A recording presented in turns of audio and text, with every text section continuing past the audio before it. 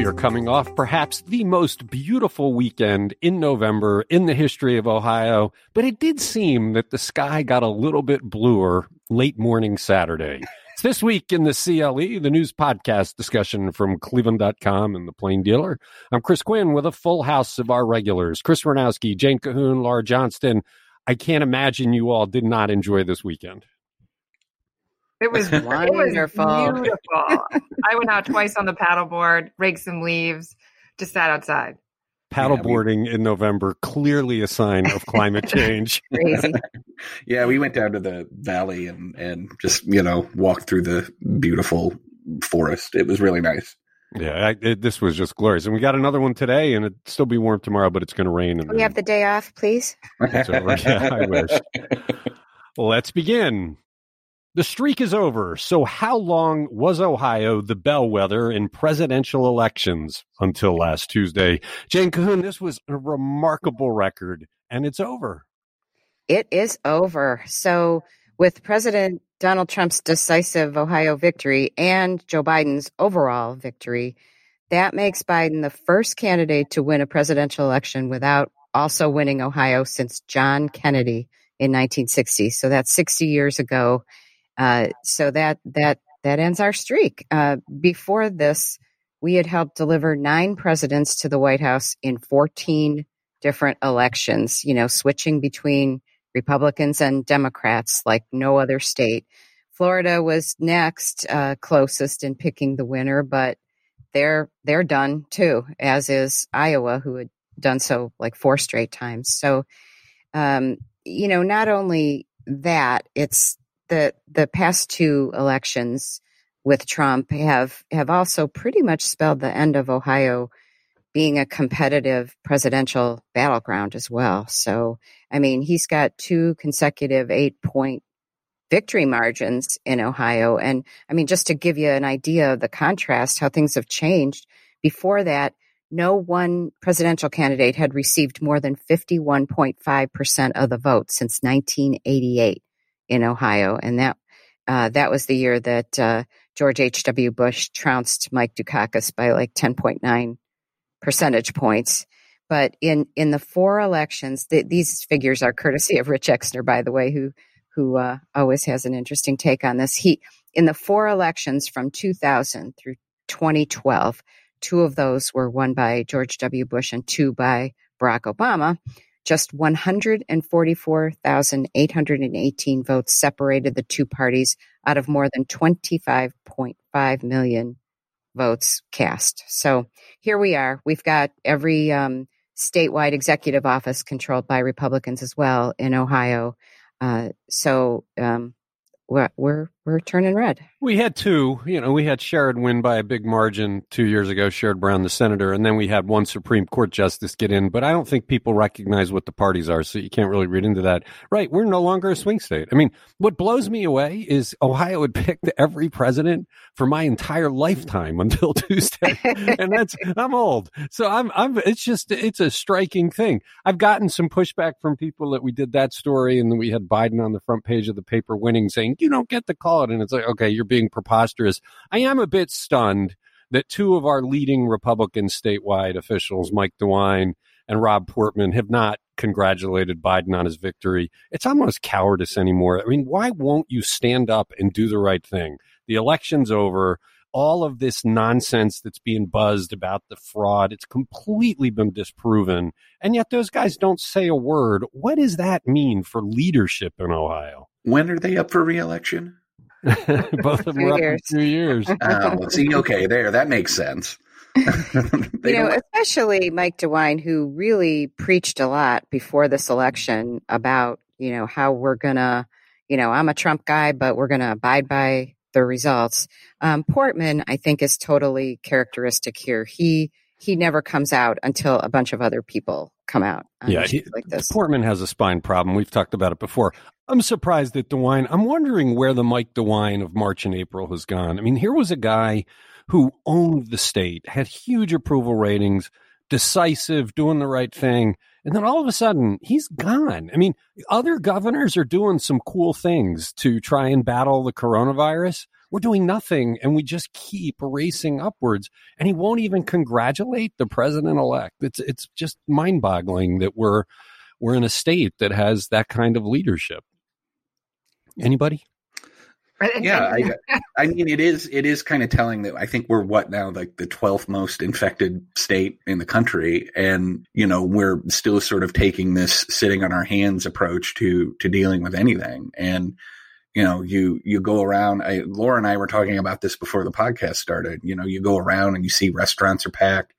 We're underestimating whether or not that's a problem. And, we still don't have data that shows where stuff is coming from. I mean, we have really sort of taken a back seat on a national scale, as a state when it comes to dealing with this, when we were really at the front end of this, really one of the only GOP led states that really attacked this with any sort of vigor and seriousness. Let's go there because it was coming up later, but we're already into it. We set unthinkable records for daily coronavirus cases Friday and Saturday, and on Sunday we crossed a new threshold for total cases. Jane, before we get into more of the discussion about why we're here, what are the numbers? Well, we crossed the 5,000 mark in daily new cases, and as you said, we set two more records, 5,008 on Friday and 5,549 on Saturday.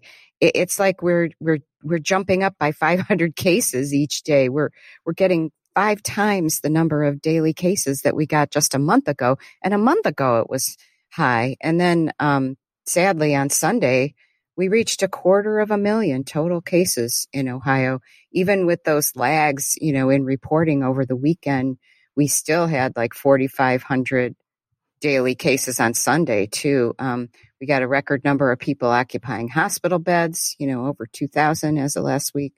So it's and grim. Although we don't have a capacity problem yet, you're starting to see capacity problems in other states, and it's by no means certain we will not get to a point where the hospitals can't take people in. Laura Johnston.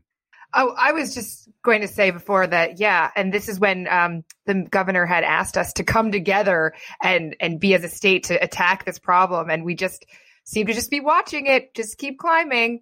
And well, I read in New York they're doing something cool. They're doing a micro approach. So if they detect the coronavirus starting to break out in a small neighborhood, that becomes their red zone. They shut it down, and then the neighborhoods right on the edge of that become their yellow zone with some restrictions, but not the shutdown.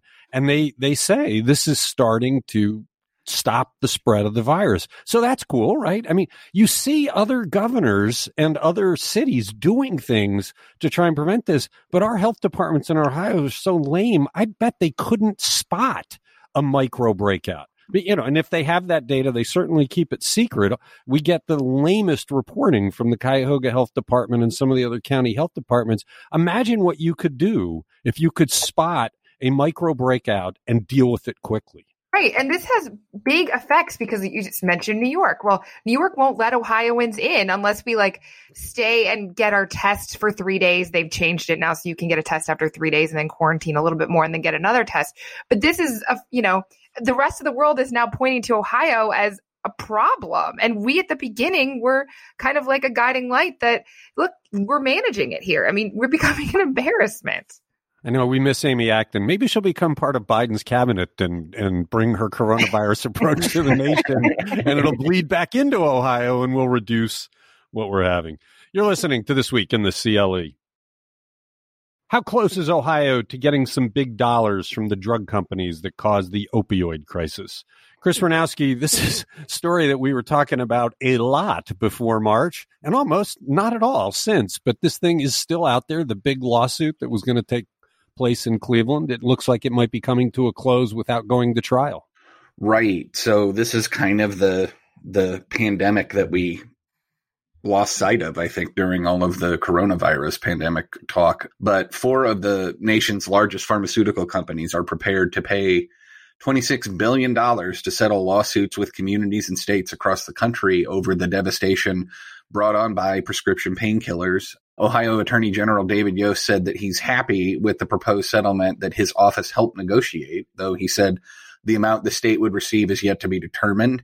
And he said it could take months to be finalized. If people don't remember, there are thousands of lawsuits that were brought by various cities, counties, and tribal lands and and other municipal government entities across the country, all basically centralized here at a court in Cleveland under U.S. District Judge Dan Polster, who, a side note, is actually known for encouraging people to settle lawsuits. And we were supposed to have some, what they call bellwether trials here. The first trials, there was a settlement before those took place.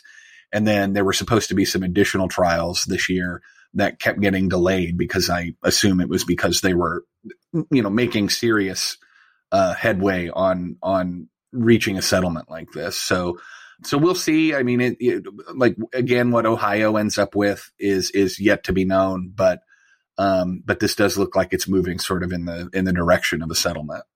It'll be interesting to look at how Ohio spreads that around by community and then compare it to what Cuyahoga and Summit counties got by reaching their own settlement in the test version of the case. My bet is that Cuyahoga and Summit will be way ahead of where they would have been if they relied on Ohio to distribute the money. And if Ohio does what it normally does, it won't give it to the cities. It'll give it to all the rural areas, and the cities will once again get jammed by Columbus. That's the other thing, is that, what happens after this is the sort of the unfortunate political aspect of it, which is, you're going to have it funneled through one, so one person down, trickle down to all these other communities that have spent hundreds, if not millions of dollars trying to address this problem. So, what's fascinating is Dave Chappelle actually hosted Saturday Night Live over the weekend, and he talked about living in Ohio and living around people who are addicted to heroin. And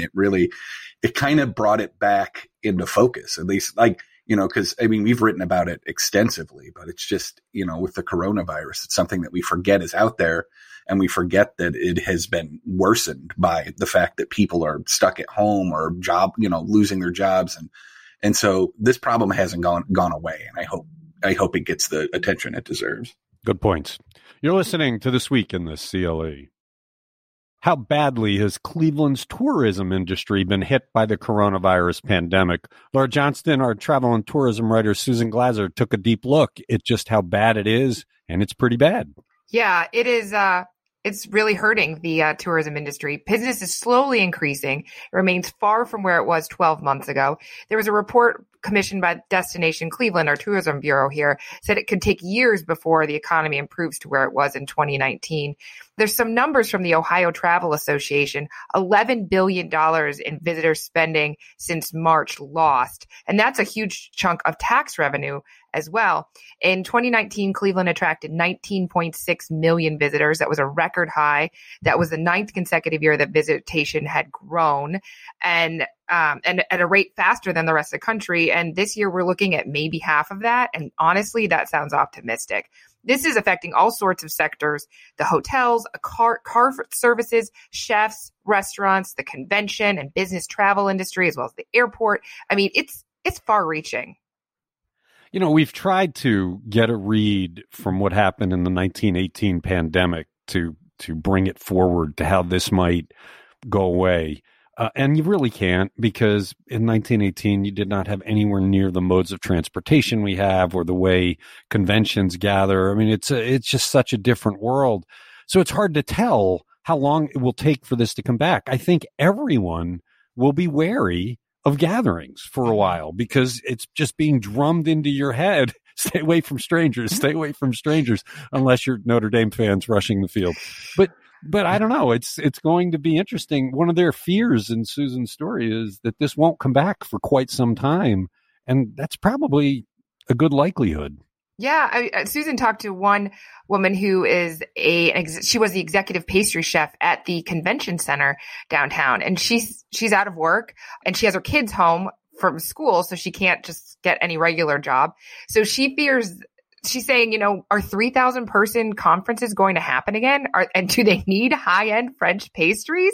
And you're right. When everybody is meeting by Zoom, they're not even going to their offices. When is everybody going to spend the money to travel to a conference and spend big money on food again? It's hard to see. And I guess Cleveland has about 70,000 jobs tied to this industry. And they think out of the 500 hotel employees that are in Cleveland, only 20% are working full time. So not only is this a long range problem, this is a far reaching problem where the majority of people are without their jobs. Yeah, and the other thing is, do people really want to go back into the mode of getting all dressed up the way they have to? They're just sitting at home in their pajamas. We'll see. You're listening to This Week in the CLE. How is dementia playing a role in a challenge taking place on Ohio's death row? Chris Warnowski, the people on death row are getting older and older because we've slowed the pace of executions, and now we're seeing the problems of aging start to creep into the decisions on whether to execute them. John Caniglia did a fascinating story on a case that's going on right now. Tell us about it. Right. Aging is a huge problem in prisons just in general. We spend a lot of money treating these people who are in prison for life, but this was a very sort of different and very unique kind of thing that is just starting to sort of pop up in legal circles. There is a gentleman by the name of James Frazier who is on death row, he has vascular dementia, and his attorneys are trying to basically get him off the list for executions because they say he's not competent, he doesn't understand anything, and he can't understand why the state wants to execute him, and he has no recollection of killing a woman by the name of Mary Stevenson in Toledo back in 2004. And this is really one of the first times in Ohio that lawyers have used the issue of dementia in pleadings to ask judges to bring an execution to a halt. So we don't know yet as to, what will happen in this case, but it could set a fairly interesting precedent, depending on how the judges on this decide it.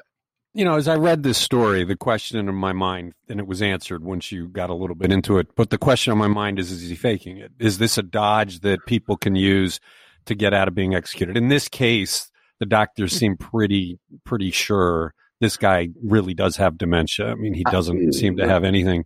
But if you open the door here, does that open the door to everybody on death row starting to pretend to wig out and have dementia? So dementia is not as easy to fake as you think it might be. I mean, I have experience with dealing with people who have dementia, and there's some pretty telltale signs. There are tests they can do. I mean, it's not going to stop people from trying, but I don't think it's not going to lead to a wave of success for people who are trying this. So, people in prison, we see it all the time. They always write either their handwritten filings in courts where they are, they have access to law books, and they're trying to find a way to get out of jail.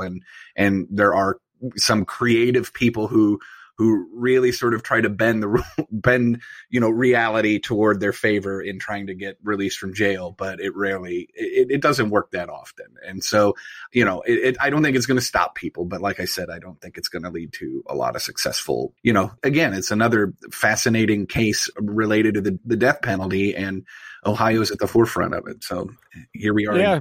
And although it's a little bit moot, because as long as Mike DeWine is governor, I don't think he's going to sign a death warrant. He seems to take glee in not doing it. It violates his religious beliefs. Anyway, good stuff. Read it on cleveland.com. It's a story by John Caniglia.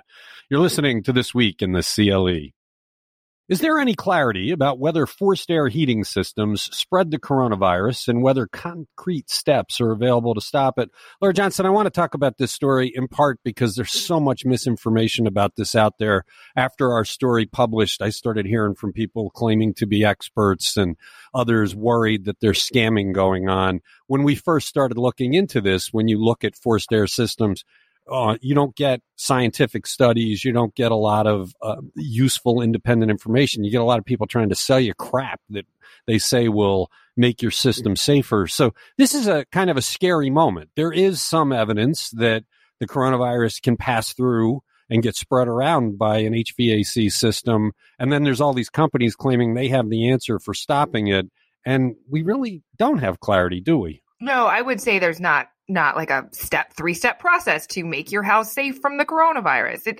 That's not out there. What seems clear is that ventilation is very important when it comes to stopping the spread of the coronavirus. And as some of you guys reminded me last week, I think it was, that Mike DeWine even brought on HVAC specialists onto his briefing at one point to talk about, ductwork and, so back in 1918, it seemed pretty simple when we had the influenza pandemic of 1918 that people were supposed to open their windows and they had radiator steam heat. And so they said fresh air was the cure. Well, it's not as simple as just opening your windows for this winter.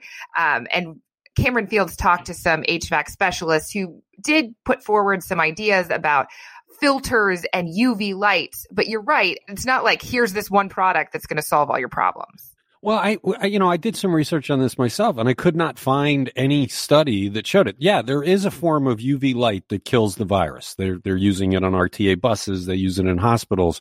But to design a system where as the air is flowing through that it spends enough time to actually get killed by it, it's not clear. And until there's some studies done, you're really kind of on your own. You know, the idea of using a HEPA filter, well, that's questionable too, because if the system's not designed for it, you could just, destroy your air handler because you're clogging it up. Anyway, Cameron's story had a lot of voices in it, but the thing that I did want to kind of point out here is it's not clear. It's kind of scary that it's not clear. You would think that by now tests would have been done to see if the virus is being spread by heating systems as we come into winter. You said we can't open our windows. Last couple of days we could. Well, you're listening. Oh, go ahead. I'm sorry. I was going to add one more thing. He's also done a story on air purifiers, which people have been buying for smaller rooms. And that doesn't sound like a fix for an entire house, but the experts say that you can put an air purifier in one room as long as you're running it at like the max capacity and it covers the square footage. That should help keep the air a little cleaner. But the problem with HVAC is the big buildings. Right. It's not, if you're in your house and nobody in your house has it, it's not spreading the virus. True. But if you're in the Walmart and there's a big air handler and there are people in there that have it spewing out of their mouth, it could be spreading. And we just don't have an answer. You're listening to This Week in the CLE. On Election Day, in how many counties did Donald Trump take at least 80% of the vote? Jen Kuhn, this was a bit surprising that he's so overwhelmingly popular in some of the rural parts of the state. What were the numbers? The numbers were 8 counties gave him 80% of the vote or more. That was led by Holmes, Putnam, and Mercer. And then also in there were Adams, Darke, Noble, Shelby, and Auglaize counties. Overall, he won 81 of the 88 counties, leaving mostly the urban counties. So there's Cuyahoga, Franklin, Hamilton, Lucas, Montgomery, and Summit, but also Athens, kind of historically liberal place. Those were the only ones in the Biden column. And Trump carried at least 60% of the vote in 71 counties, including 46 counties where he had at least 70% of the vote. So you're right.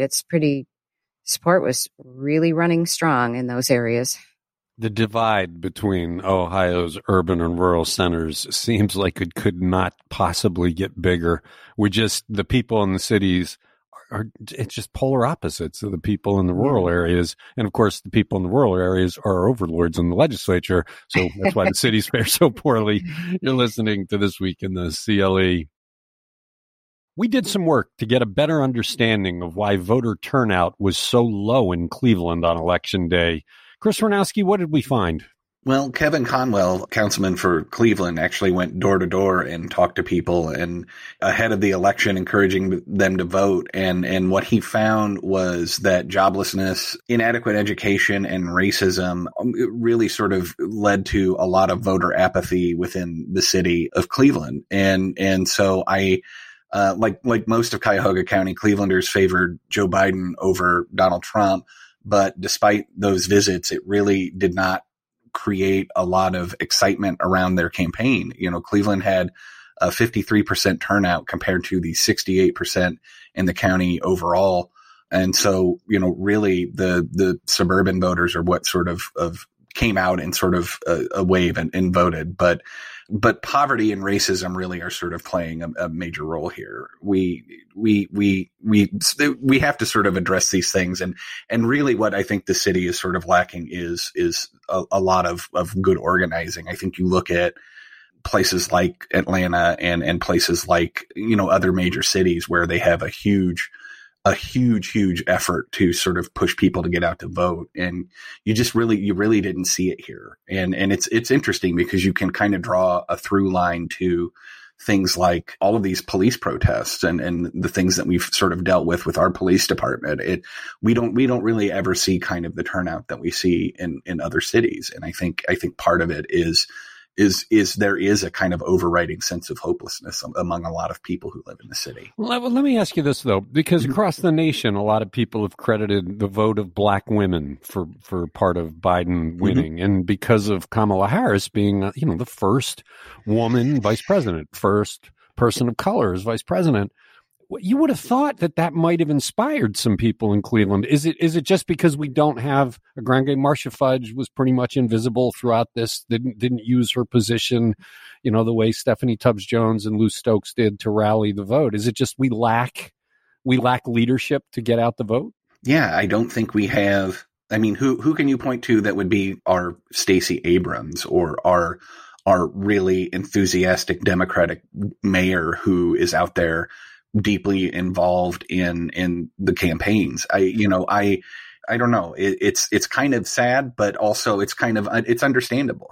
I mean, I think a lot of black citizens feel betrayed by this system and don't engage in it. And rightfully so. I think there's an understanding that their lives will not change much for the better, under Joe Biden. And honestly, I think this will be the election where we'll see, whether or not the Democrats can sort of make good on these long promises that they've made to black communities, because we've seen them time and time again come, rushing to them when it's election time. But, we still have things like poor health outcomes, disparate pay for black people compared to white people. There's a lot that I think that the black community needs to see before they're going to trust somebody. And, and again, there's also a historic mistrust of Joe Biden because of Cleveland was an outlier. I mean, in other cities that didn't happen. I mean, there was something about Cleveland that depressed the vote. Didn't depress it in Philadelphia, didn't depress it in Detroit.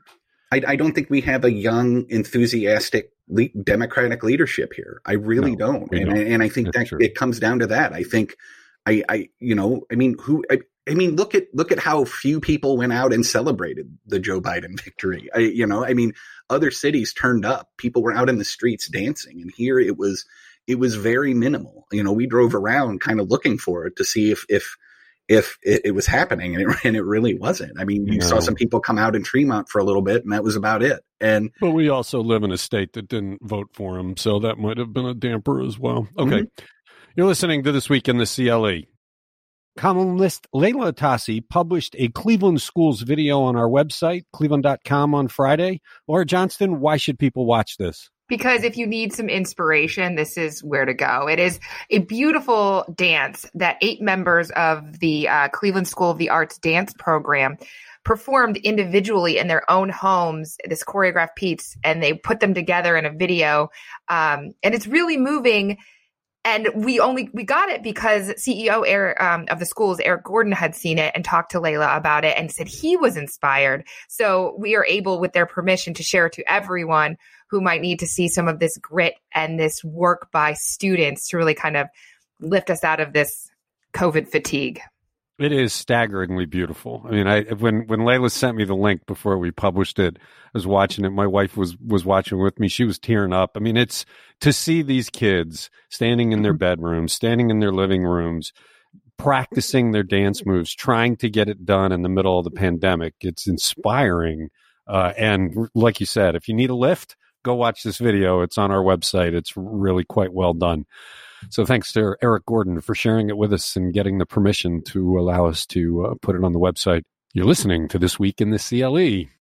All right, guys, good podcast, good discussion as usual. Thanks, Chris. Thanks, Jane. Thanks, Laura. Thanks to everybody who listens to This Week in the CLE. We'll be back on Tuesday.